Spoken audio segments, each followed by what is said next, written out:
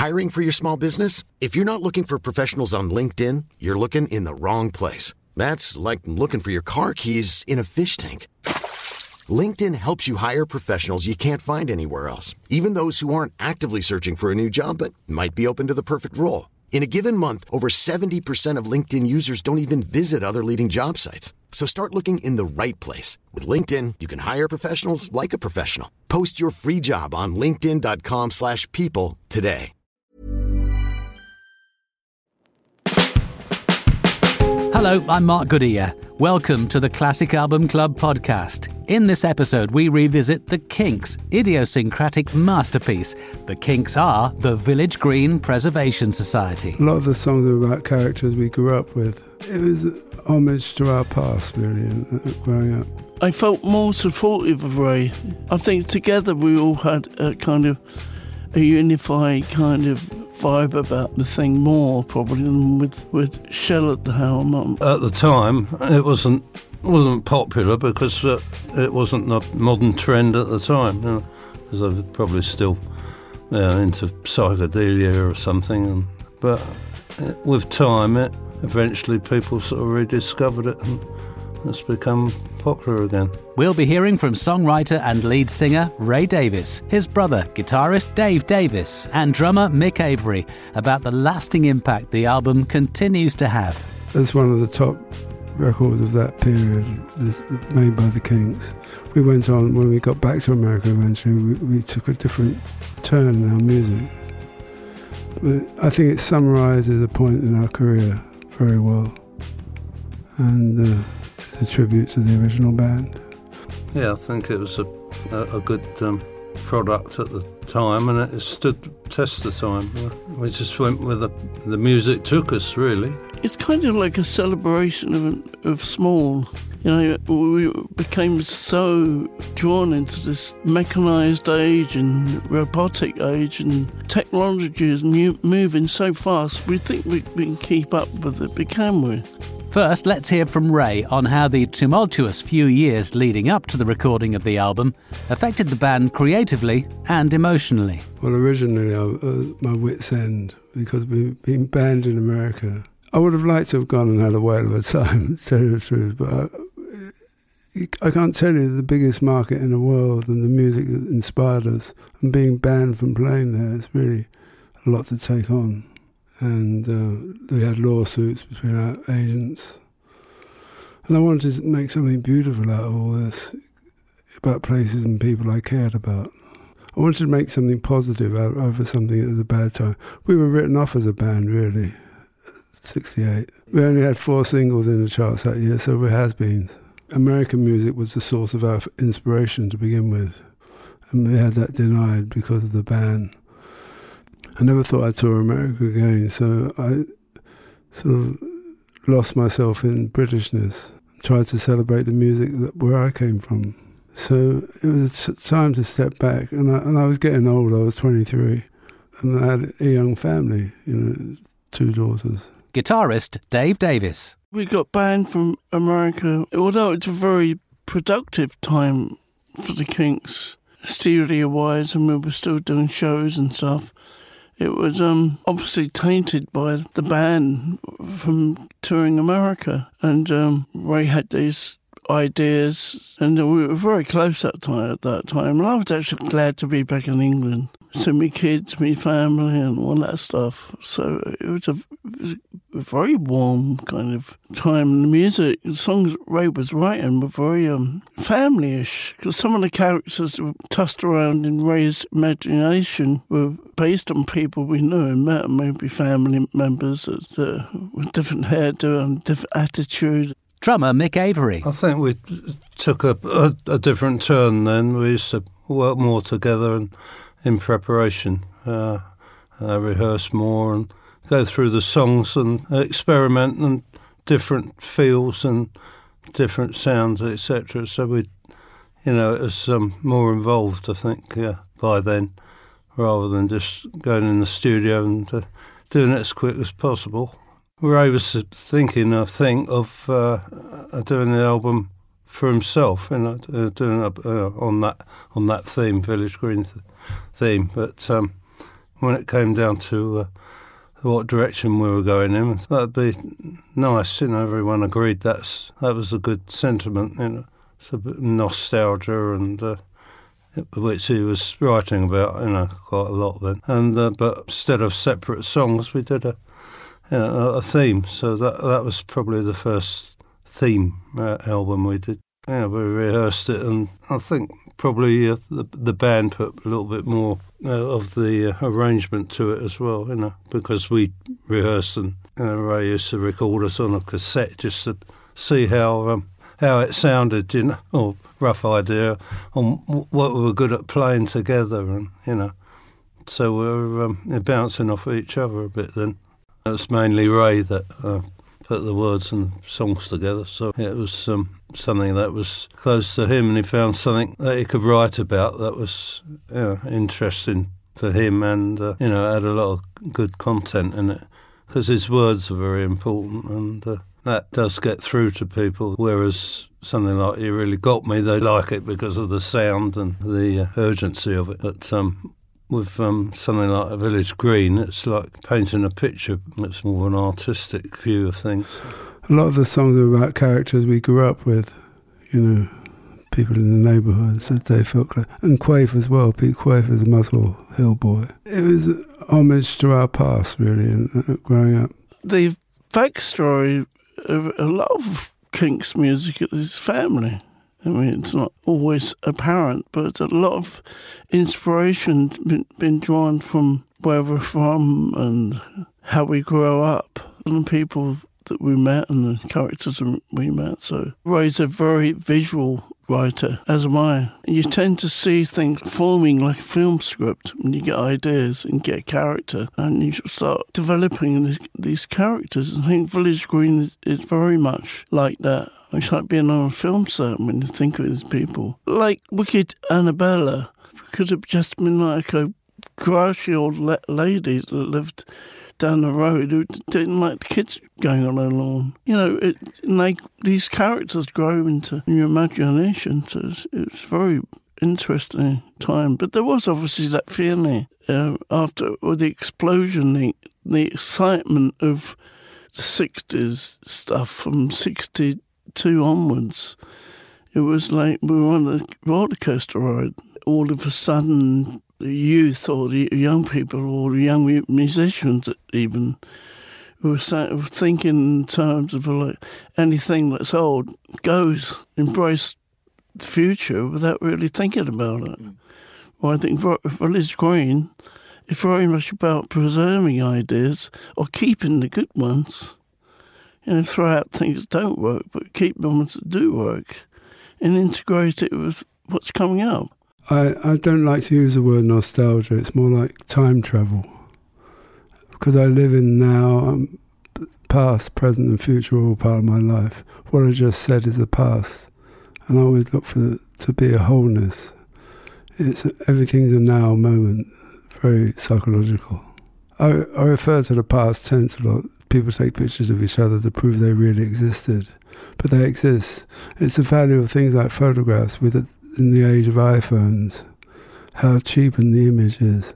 From the start, it was clear that this album was going to be very different to anything the Kinks had previously released. Producer Shel Talmy had left, and instead of finding a replacement, Ray stepped in. Well, I didn't have a producer's hat. We'd had a very, very good producer, Shel Talmy, who worked with us.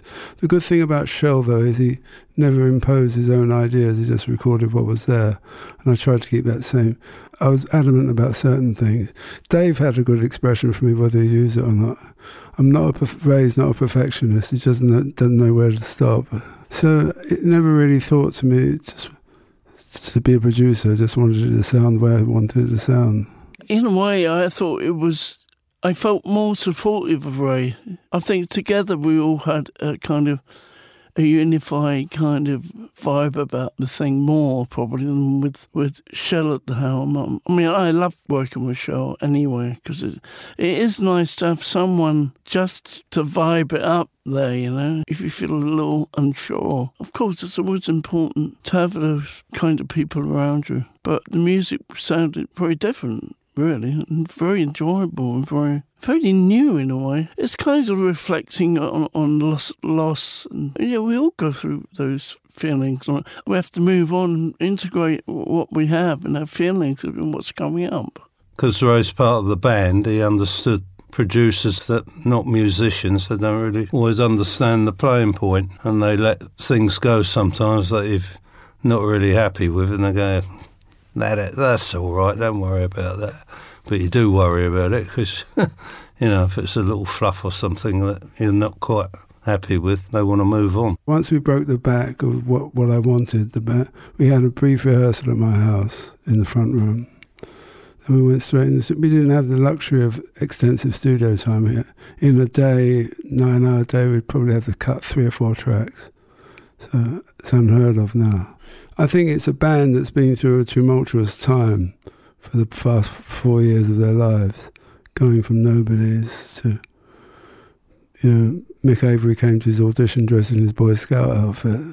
So it's a complete turnaround in their lives to playing massive auditoriums, to coming home and resting and thinking, where are we from? It's also a way of staying in touch with where we were from, because it's quite heady times. The album is filled with a host of colourful characters, some of which came directly from the people around where they lived. Although they're very much Ray's songs, I think they're very infused with love and feelings for these characters that became real because we kind of knew who they were but didn't know who they were. So someone said to me, it was like being reintroduced to old family members. They exist in this sort of imaginary world. Yeah, I think it's a wonderful, very enjoyable album on many levels. Sometimes they change the names, but a real story behind it. A lot of his songs are pointed at someone, maybe a fictitious person or a real person with a name that is made up, or like something like Lola as a character is seen, but it probably wasn't called Lola. Because Ray steered the ship because he wrote the songs, so whatever theme he could think of. And his brother-in-law went to Australia, and we did this album called Arthur after Village Green. That was about a person really, and the experiences of going to Australia and all the things that went with it, and leaving England, and so that was really a theme. Johnny Thunders.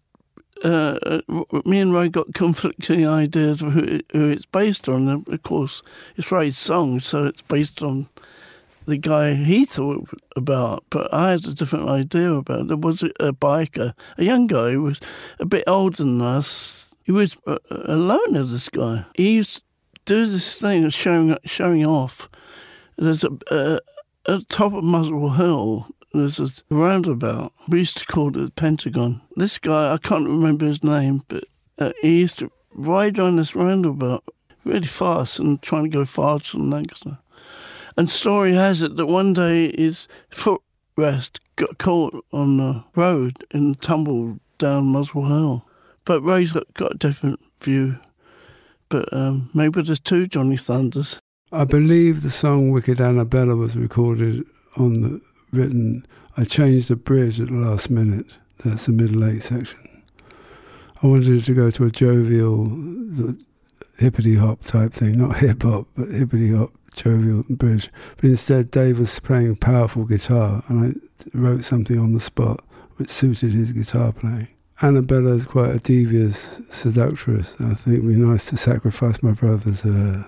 And he willingly accepts.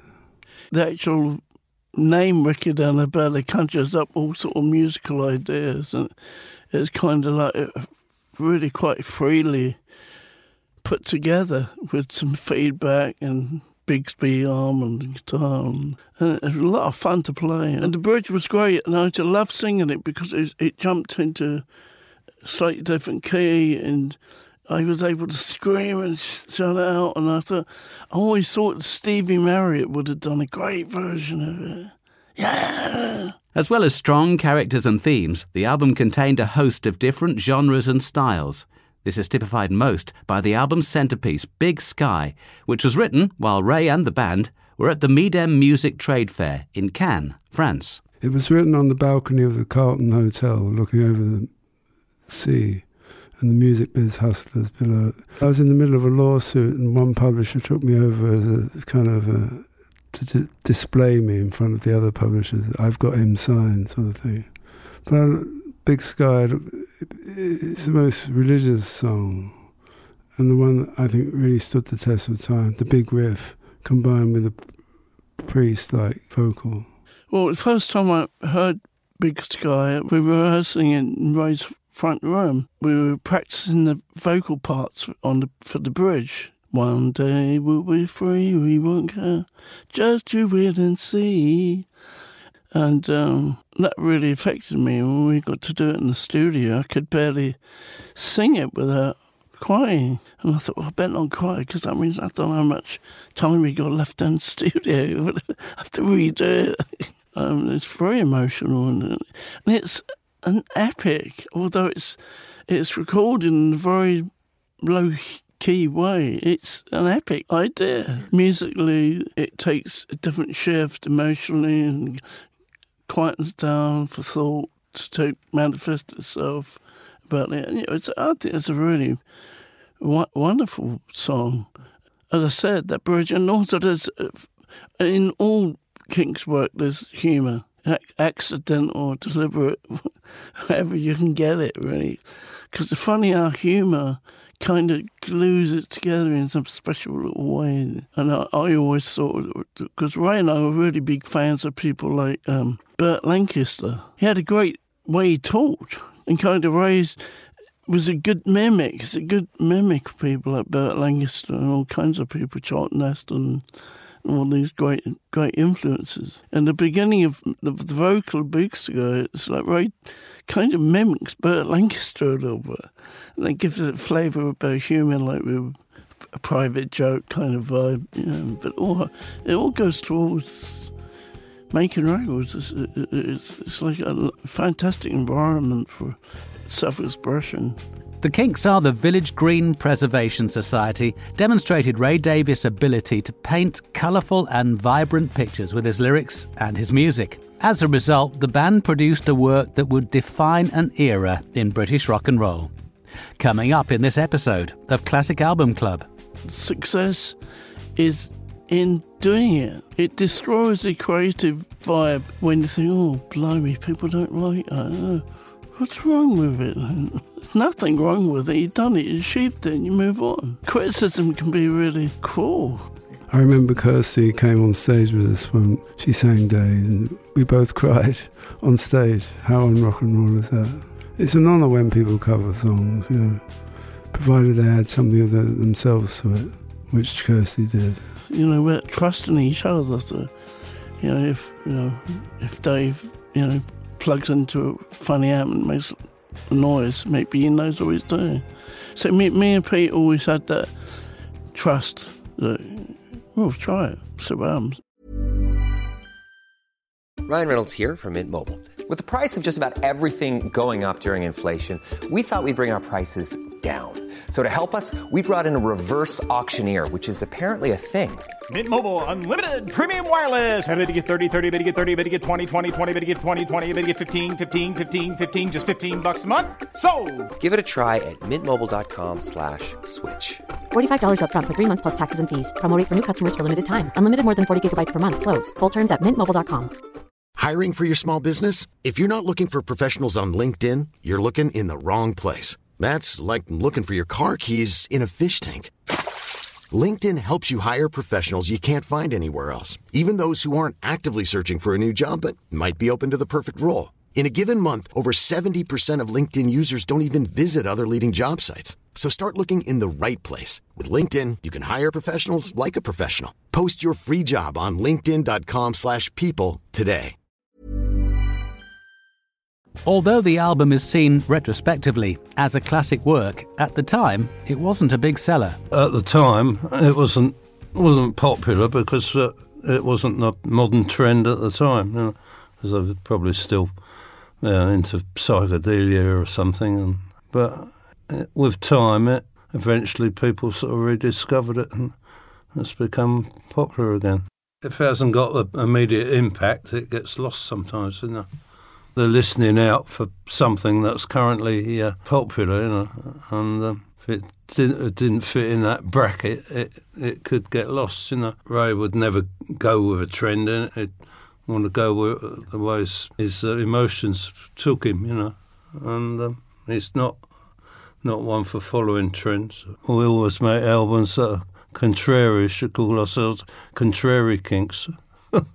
You think, well, you know, it's more special than I thought, you know. Often when you look back and you play some of the old tracks and they're really good, you know, I think, yeah, I wouldn't have minded being in that audience. You try and do something to the best of what you think it should be, you know, and then it's up to everybody else. But I think that success is in doing it. It destroys the creative vibe when you think, oh, blimey, people don't like that. What's wrong with it? There's nothing wrong with it. You've done it, you achieved it, and you move on. Criticism can be really cruel. I was disappointed. Again, the record company was signed to Pye Records were like the equivalent to an indie label, and they wanted singles, and I wanted to deliver something about a forgotten world. So it was strange, but it was victorious about the notoriety. In some ways, it's almost too personal for the world to listen to at that time. I remember when I made Waterloo Sunset, I took it home and I said, I don't want anyone to hear it. Because it's my toy and I want to play with it. In America, they used the anti-Vietnam War movement picked up on it. That's where the God Save the Kinks campaign came in, Reprise Records. And if it was nothing, at least it was our nothing. Despite being a commercial disappointment at the time, the Kinks' music from that era has rightly garnered a great deal of critical acclaim over the years, and some of the songs have taken on a life well beyond the album. We played, they used to call it the Forum. Kirsty MacColl got up and sang Days, and she was shaking. She said it was one of the most important events in her life. And I thought, it's only a song. But actually, it was wonderful. A wonderful version of it. I remember Kirsty came on stage with us when she sang Days, and we both cried on stage. How on rock and roll is that? But her version, I think, produced by her then husband, Steve Lillywhite. This is a great version. It's an honour when people cover songs, you know, provided they add something of themselves to it, which Kirsty did. Days, to me, always is out there on its own. It's like nothing else, and I can't play it. I can't play it, so it's too sad. And obviously there were times when reminds me when Pete was going through a lot of emotional turmoil, and he wanted out, and he wanted Pete Quaife, he wanted to leave the band, and I wasn't going to stand in his way. I always thought he knew what he was doing. It wasn't intended to say goodbye to Pete. It was like an epitaph, and about our friendship and camaraderie, because nobody told us how to do what we did. It's a more adult song. I should have written it now, when I'm much older. It's quite a difficult song for a young person to write.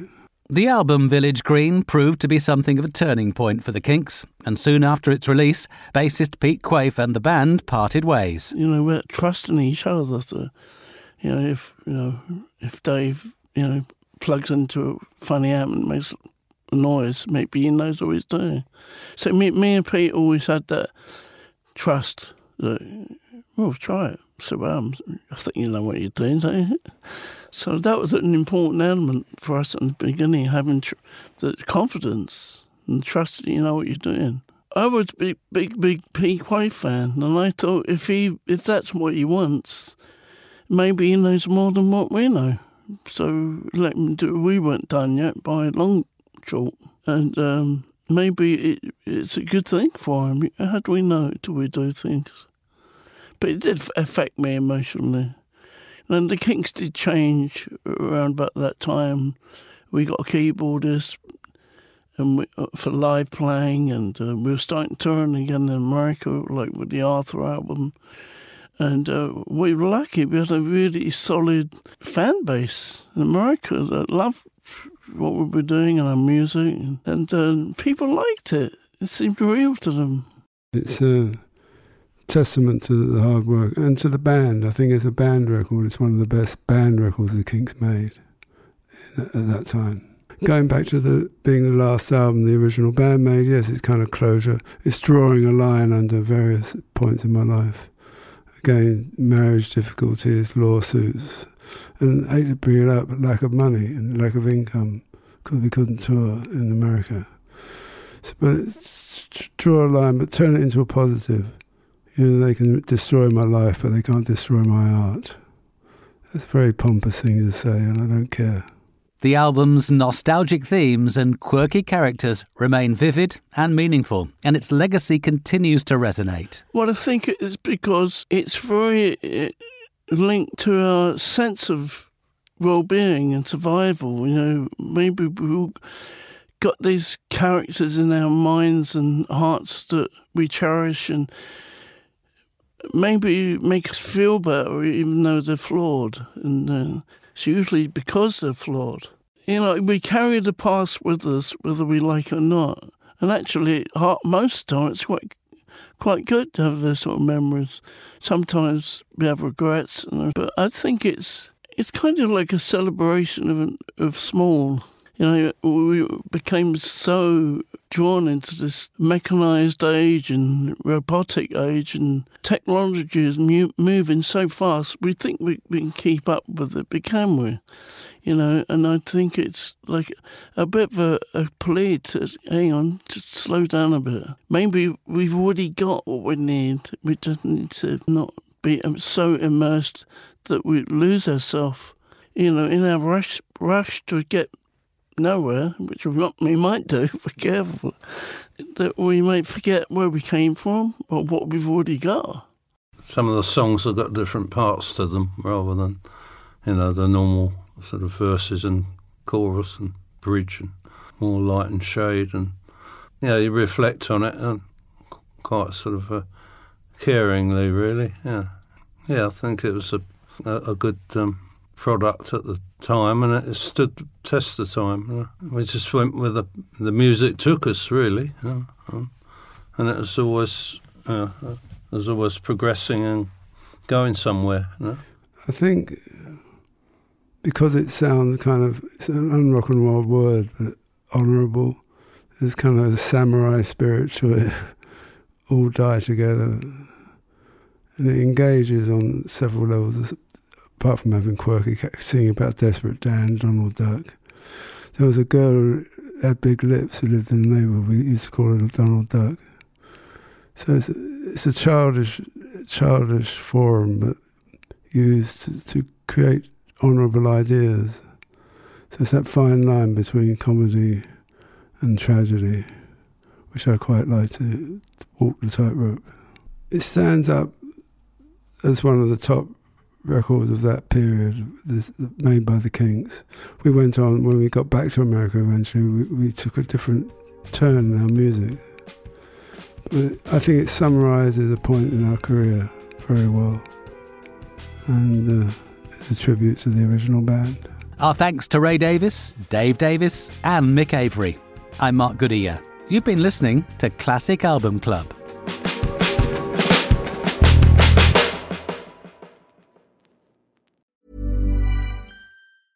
Even when we're on a budget, we still deserve nice things.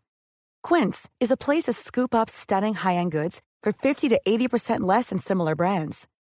They have buttery soft cashmere sweaters starting at $50, luxurious Italian leather bags, and so much more. Plus, Quince only works with factories that use safe, ethical, and responsible manufacturing. Get the high-end goods you'll love without the high price tag with Quince. Go to quince.com/style for free shipping and 365-day returns.